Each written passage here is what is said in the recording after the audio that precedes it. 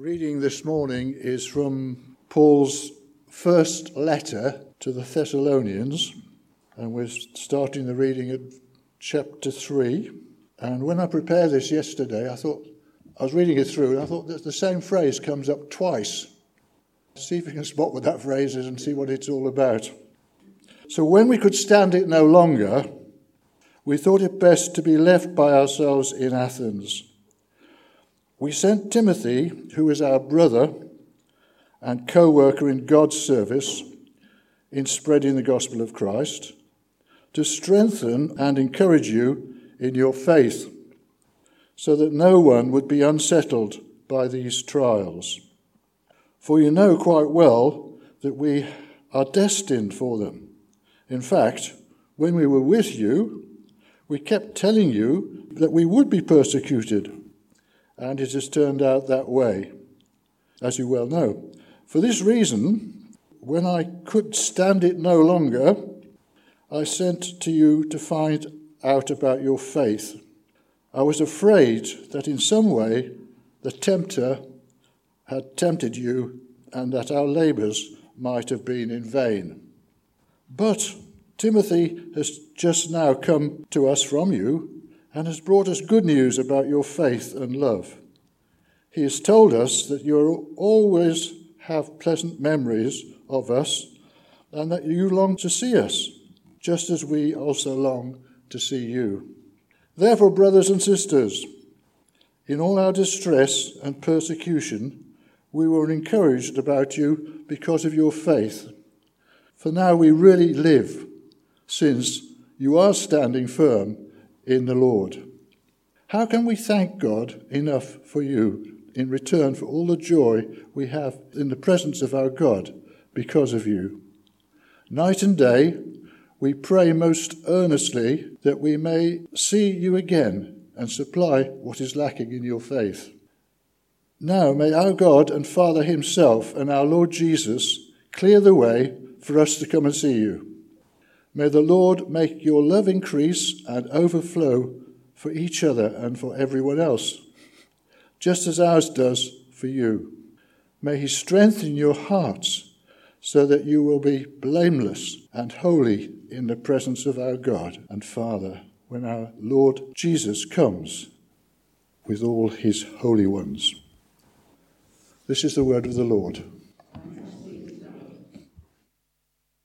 Please do keep that passage open because we will be going through it. And that way you can check I'm not making it up. And if I am making it up, you can shout out. Or maybe not. Yeah, it's a bit dangerous, isn't it?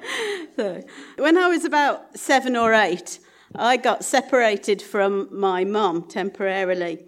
We'd gone to the supermarket and, you know that helpful way that children pull from the front, along the front of the trolley? I was doing that. So I was at the front pulling the trolley sort of from behind me. My mum was hanging onto the handle and pushing front. We got to the lift to go up to the car park and the lift doors opened. I strolled in. My mum saw that actually the trolley wouldn't be able to fit in the lift and the doors shut with me in there and my mum out of there. She did do her best. She grabbed the closest thing she could, which was a Sara Lee chocolate gatto, and she shoved it at the doors in the hope that that might stop the doors from shutting. But no, the doors slammed shut, squashing the Sara Lee chocolate gatto and taking it up with me away from my mum. Clear memories. But it's all right. I was saved because my sister went charging up the stairs, and as the door opened again on the floor that I knew that we'd parked, she came charging along, yelling my name, and so the lady who was looking after me in the lift let me go. So I was okay. I can't remember if the Sara Lee chocolate gatto was very good. It was probably a bit bent up, but I'm sure we ate it anyway. So that was just a daft example, obviously.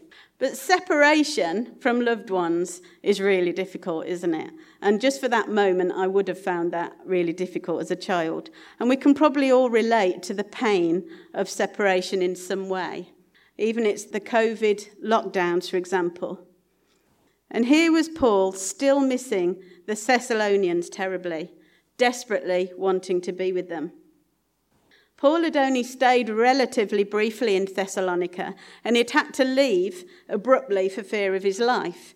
He'd had to escape as people were trying to kill him. And Paul's persecution had continued as he knew it would.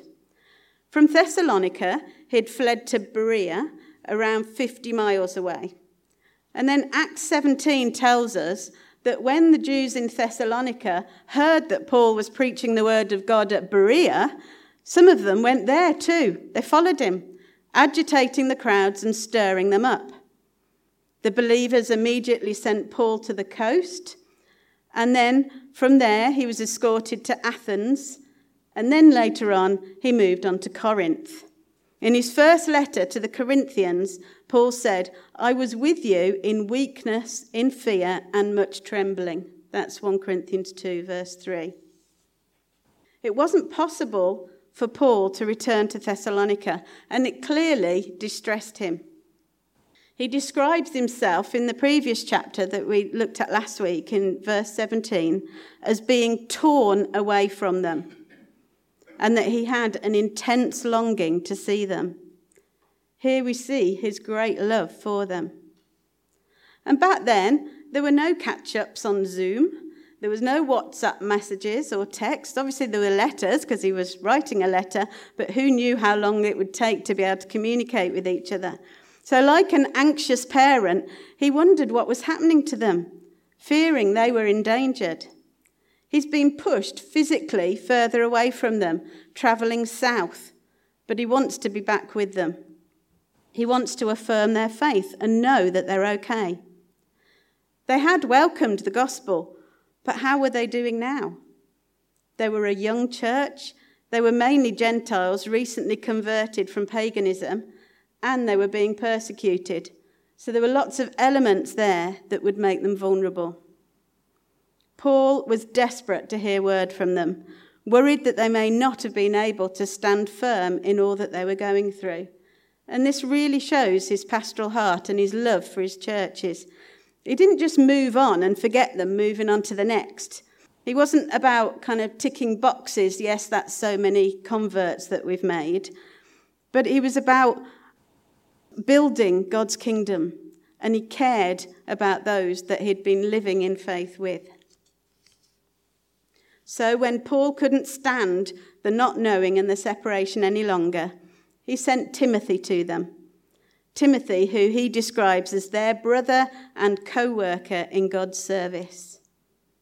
Timothy's remit, if you like, was to strengthen and encourage the Thessalonians in their faith. You can imagine Paul still waiting.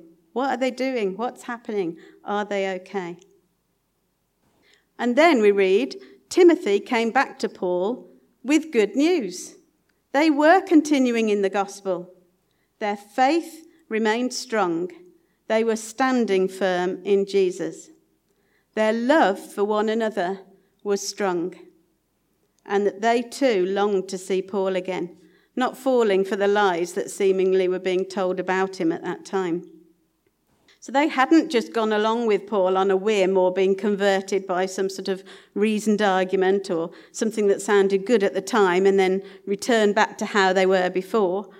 But they'd welcomed the gospel. They were being transformed by it, and they were living lives of faith. Their faith in God remained strong. They were anchored in him, able to stand firm despite the awful pressures that they were under. I wonder how we're doing in this. Are we anchored in our faith and our faithfulness to God? Do we have a strong and stable faith despite ups and downs of life? Growing in faith is so important, and it's a lifetime's journey. We never get to the point where we can say, there we are, we're there now. Not in this lifetime anyway. There's always more growing, more learning, more depending on him to be done. Now, I know there's a whole wealth of wisdom in this room. I know, I can see you. So I'm going to tap into it. You don't need to shirk, it's okay. There is a wealth of wisdom and experience in this room, I know. So I'm going to ask you a question, And just have a think and share with somebody near you. What is it that has helped your faith to grow and deepen to this point? What is it? You can have more than one thing that's helped your faith to grow and deepen in this point. Have a little chat just for a minute and then we'll find out.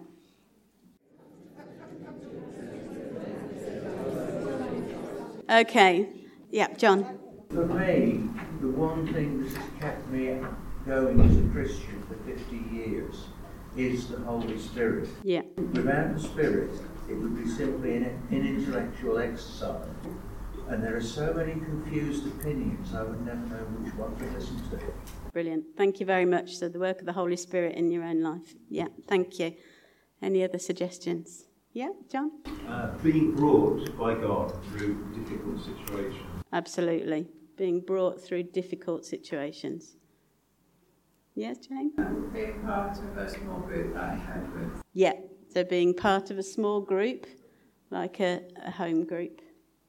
Yeah. This church has done so much for me, so much to all of it. Yeah, brilliant. And my home group. Yeah. Again, I look forward to it all the time. If I miss it, it's a push me.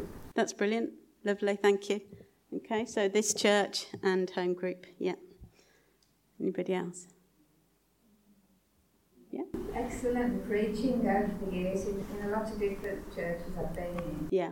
But I've been very blessed by very good preachers. Fabulous. Fully different faith. Yeah. So excellent preaching that encourages your faith. No pressure there. Yeah. Some of the promises of the Bible. Yeah. Some of the promises of the Bible. Brilliant. This is a bit less holy, but It's okay. there's times I wanted to walk away. Yeah. You've got responsibility. For example, we talk about Christian unions and other things I was involved in as a young person. You can't walk away, and it's at that point where you become a bit more dependent sometimes. Yeah. And yeah, I think I've walked away many times otherwise. So the responsibilities God's given you, that means you've had to keep going and depend on him. Yeah, even when you don't want to. Brilliant. Yeah, I don't think that's less holy. I think that's great. Yeah. Yeah. Anybody else? Yeah. Helping and supporting people in the community. Yes, helping and supporting in the community. Yeah, brilliant. Okay, yeah. Fellowship, Yeah. Which club, coffee room, all those things. Yes. We do a lot here in this church. Yeah. I think it's wonderful. Yeah, brilliant. So the fellowship that we have here through the different activities that go on. I'm not being a parrot. I'm trying to repeat it so that people on Zoom can also hear. Okay, just while you're wondering why I keep repeating. Phil? Visiting other countries and seeing how God works through churches in other parts of the world. Yeah, fabulous. Visiting other countries, seeing how God's at work across the world. Festivals, actually. Festivals? Yeah. Yeah? You know, like Yeah. Greenbelt and Spring Hall. Right. And when you realise that there are other people that Yeah. exist. Yes, absolutely. Going on, see. Yeah, so Christian festivals. Particularly when you're a young person and you think nobody else is young, but isn't God. Yes, brilliant. Thank you. Miriam? I mean, I agree with all those things, but I also think that having your own time with God and while studying process of God. Yes. is beautiful. Yes. Brilliant. Own time with God in Bible study and prayer. Yeah. Being able to do the start course and see people come to faith Fabulous. in other ways as well. Yeah, so doing the start course. So is that for you leading it or for doing it yourself? Yeah, so leading it and kind of serving God in that way, bringing others. Yeah, bringing others to faith. Brilliant. John? Nowhere else to go. Nowhere else to go. Nowhere else to go, yeah. Yeah. Yeah. Really positive on that festival. Yes. Emma, who's gone to university, she was wearing a Soul Survivor jacket the other day, and somebody came up to her and said, "Oh, Soul Survivor." They realised they were Christians and they went to church the following week. Oh, fabulous. That's great news, isn't it? Lovely. Okay, we'll leave it there. We could be here all day because there's lots and lots of things, isn't there, that's God done in our lives and also that we've seen him do in others that help us to grow and to continue to grow. So as we kind of revisit this in terms of thinking of our own growth in faith, There may be something on there that you think, oh, actually, I might have a go at that. Or it's also important to think about how we're encouraging each other and others in their growing of faith. Maybe there's something there for you to do with others to help to stand alongside them. Timothy was sent back to Thessalonica to encourage them, and his news back to Paul encouraged him. Paul had a renewed strength and freshness of life. You can see that in verse 8. He says, "For now we really live, since you are standing firm in the Lord." Paul's work had been effective there, and he praised God for that. He didn't take glory for himself either. He praised God for it. It made Paul feel much better that the Thessalonians were doing well, and it spurred him on in thankfulness and prayer. Let's build each other up in the same sort of way. It's great to do that individually, but also as churches, like Phil said. It's a privilege in this church to be linked with churches in Bolivia and Kenya and Cyprus and other parts of Birmingham, maybe less glamorous, who knows, and elsewhere, but to be able to support and encourage them, which in turn encourages us, just as we saw there with Paul and Timothy and Thessalonians. So verse 6 tells us that the Thessalonians were standing strong in their faith, in their relationship with God, but also in their love, their relationships with each other and with others. And these, of course, are linked. I mean, their love is something that he remembers fondly about them back in chapter 1. The commentary, Bible.org, on this passage says, "A stable, growing and active faith will lead to acts of love. An active faith, one living in the light of the gospel and the person of God and his promises, will be productive in loving ministry for others." So they're linked. Tom Wright says that the love that the Thessalonians had for one another was truly one of the astonishing things in the early church. Imagine within that world a new community where people from different social, cultural and racial backgrounds treated each other with the love appropriate within a family. This was a sign which Paul regularly celebrated of God's dramatic work, starting something quite new, the like of which the world had not seen before. It was evidence that in Jesus and by the Spirit, the living God was indeed at work. And Jesus himself said in John 13, "A new command I give to you, love one another. As I have loved you, so you must love one another. By this everyone will know that you are my disciples, if you love one another." So we're not just loving to be nice, but to show that we're his disciples, to demonstrate that he's at work in us, and to share his good news with others. So I'm going to flip it back to you again for a minute. If our faith is marked out by love, what acts of love have you been shown by other Christians before? Okay, so discuss in your pairs again for a minute. Can we have some examples for the other half of the board? Oh, look at these hands go up quick. That's good. Yeah? So when her flat was flooded, about 7 people from church came and helped and took stuff out and got it dried out, and somebody looked after you and put her up, if you like, for 3 months. I thought it was for a week, and it was for 3 months. Any more examples? Yeah? My mum was very ill. A couple of years ago, people at this church really helped her. They're still doing it by walking my dogs. So helping when your mum was ill and when you were ill, yeah, and walking the dogs, yeah, and still doing that. That's great. Thank you, Chris. Helping me a lot when I was bitten by that dog in July. Certain members would be all day. So helping you when you got bitten by a dog, yeah. Sam? I get given lots of free food. Hooray! Sam gets given lots of free food. Excellent. Trying to build you up. Excellent. Yeah. In the newsletter every week, we told them people who are sick. I think it's very important. Yeah, definitely. So praying for each other when we're sick and when prayers are needed, yeah. Brilliant. Dan? When we were overseas for 10 years, we had people praying for us all the time. It was people we didn't know and never met or met briefly.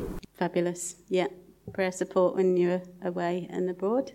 Jane? So moving to new places, being welcomed into homes by strangers, giving meals, and sometimes being mentored. Fabulous. So mentoring, being given meals, welcomed by strangers. Brilliant. Pat? People accepting all of our foibles and weaknesses and loving us just the same. Absolutely. Accepting us and loving us as we are. Brilliant.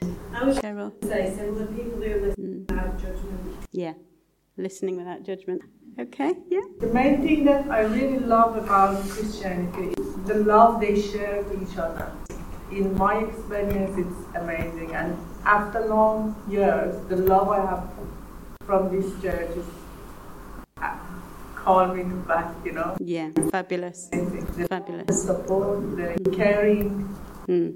Caring, loving support all the time. Yeah, fabulous. Time for one more. Bobby? When I first became a Christian, I was a bit of an emotional disaster area. And Alan Cappy took me in for Christmas. He had not hardly known me and not really known what to expect. And for many Christmases after that. Right. Taking in for Christmas when she was an emotional disaster. Yeah? Yeah. Accepting hospitality, loving kindness. Yeah, absolutely.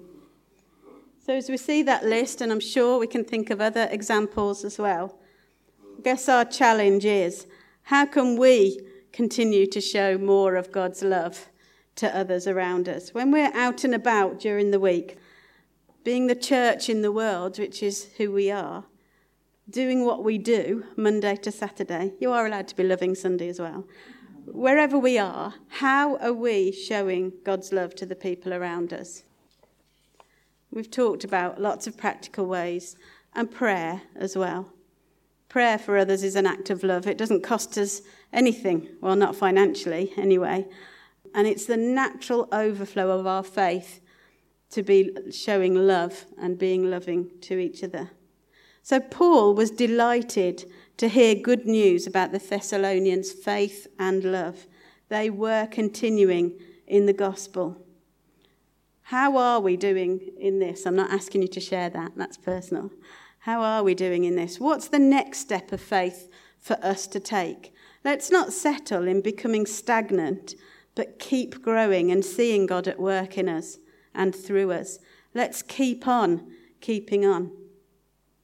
Paul talks about perseverance in his other letters. In his letters to the Galatians in chapter 6, he says, "Let us not become weary in doing good, for at the proper time we will reap a harvest if we do not give up. Therefore, as we have opportunity, let us do good to all people, especially to those who belong to the family of believers."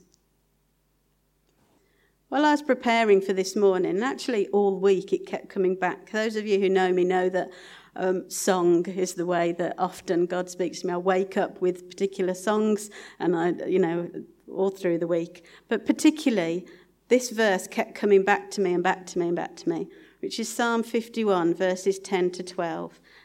And it talks about the joy of our salvation. It says, "Create in me a pure heart, O God, and renew a steadfast spirit within me.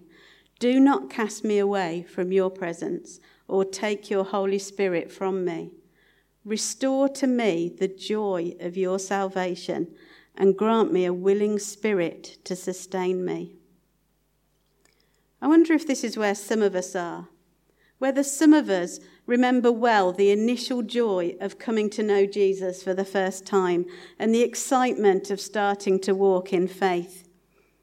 Perhaps for some of us this is dimmed over time, maybe through things that have happened to us or barriers we've put up between us and God, or even in taking salvation for granted. Perhaps we think that the joy of our salvation belongs just to those newer, younger Christians who are very enthusiastic and excited. But maybe we need to pray for God to restore the joy of our salvation to us. that we would be delighting again in all he has done for us and in the adventure of faith, the life in him that he's brought to us, and the season or the time of life that we're in now. You see, our lives change, don't they? We go through different seasons, and what we were before maybe isn't what we are now, and maybe the way that God wants to use us now is different from before. I've certainly felt that in the past. Let's keep it fresh. Let's keep that joy of salvation real to us. I wonder what God is calling each of us to today and how he wants to reveal himself even more to us. Verse 9 speaks of the thankfulness to God and the joy that Paul and his companions had because of the encouragement of the Thessalonians. Night and day they prayed for them. Frequent, earnest prayer, which illustrates the reality of their own faith, their dependence on the Lord, and the genuineness of their relationship with him. They wholeheartedly believed that God was in charge and that he answered prayer. He prays for them as he writes, for God to clear a way for them to get to them, for God to make their love for each other and for everyone else to increase and overflow. So we've already seen that he said there was good news about their faith and love, but he continues to pray for them in this for even more. And for God to strengthen their hearts to be blameless and holy in the presence of God when Jesus comes again. Holiness is about being set apart from the world and becoming more like Jesus. Ultimately, this is found in Jesus. We can't become holy or blameless on our own accord. It comes through welcoming him and all he's done for us to bring us back to God. And by the work of the Holy Spirit, like you said, into our lives. Then living in his strength, being filled, fueled, and directed by him, until the day when we see him face to face and his work in us will be complete. This prayer of Paul's has a hope-filled future reference, looking eagerly to the day when Jesus will come again with all those who belong to him, and keeping that in sight so that the present struggles are put into a much bigger eternal perspective. Faith, love, hope, thankfulness and prayer. These are the key themes that we've heard about in the first 3 chapters of 1 Thessalonians. They're firm foundations for continuing in the gospel and as a basis for Paul to go on to instructions for holy living and some doctrinal issues which we'll start to look at next week. Let's pray. Thank you, Lord, for all that we have heard and learned through this letter already. Thank you for the faith and love of the Thessalonians and of Paul and his companions. Lord, we pray that you will continue to fill us and lead us by your Holy Spirit. Help us to know you each day in the circumstances that we're in and to be obedient to your call. We pray that you will restore to us the joy of our salvation, knowing all that you've done for us and continue to do in us. May we bring glory to you as we continue to follow you and place our hope in you. We pray in Jesus' name. Amen.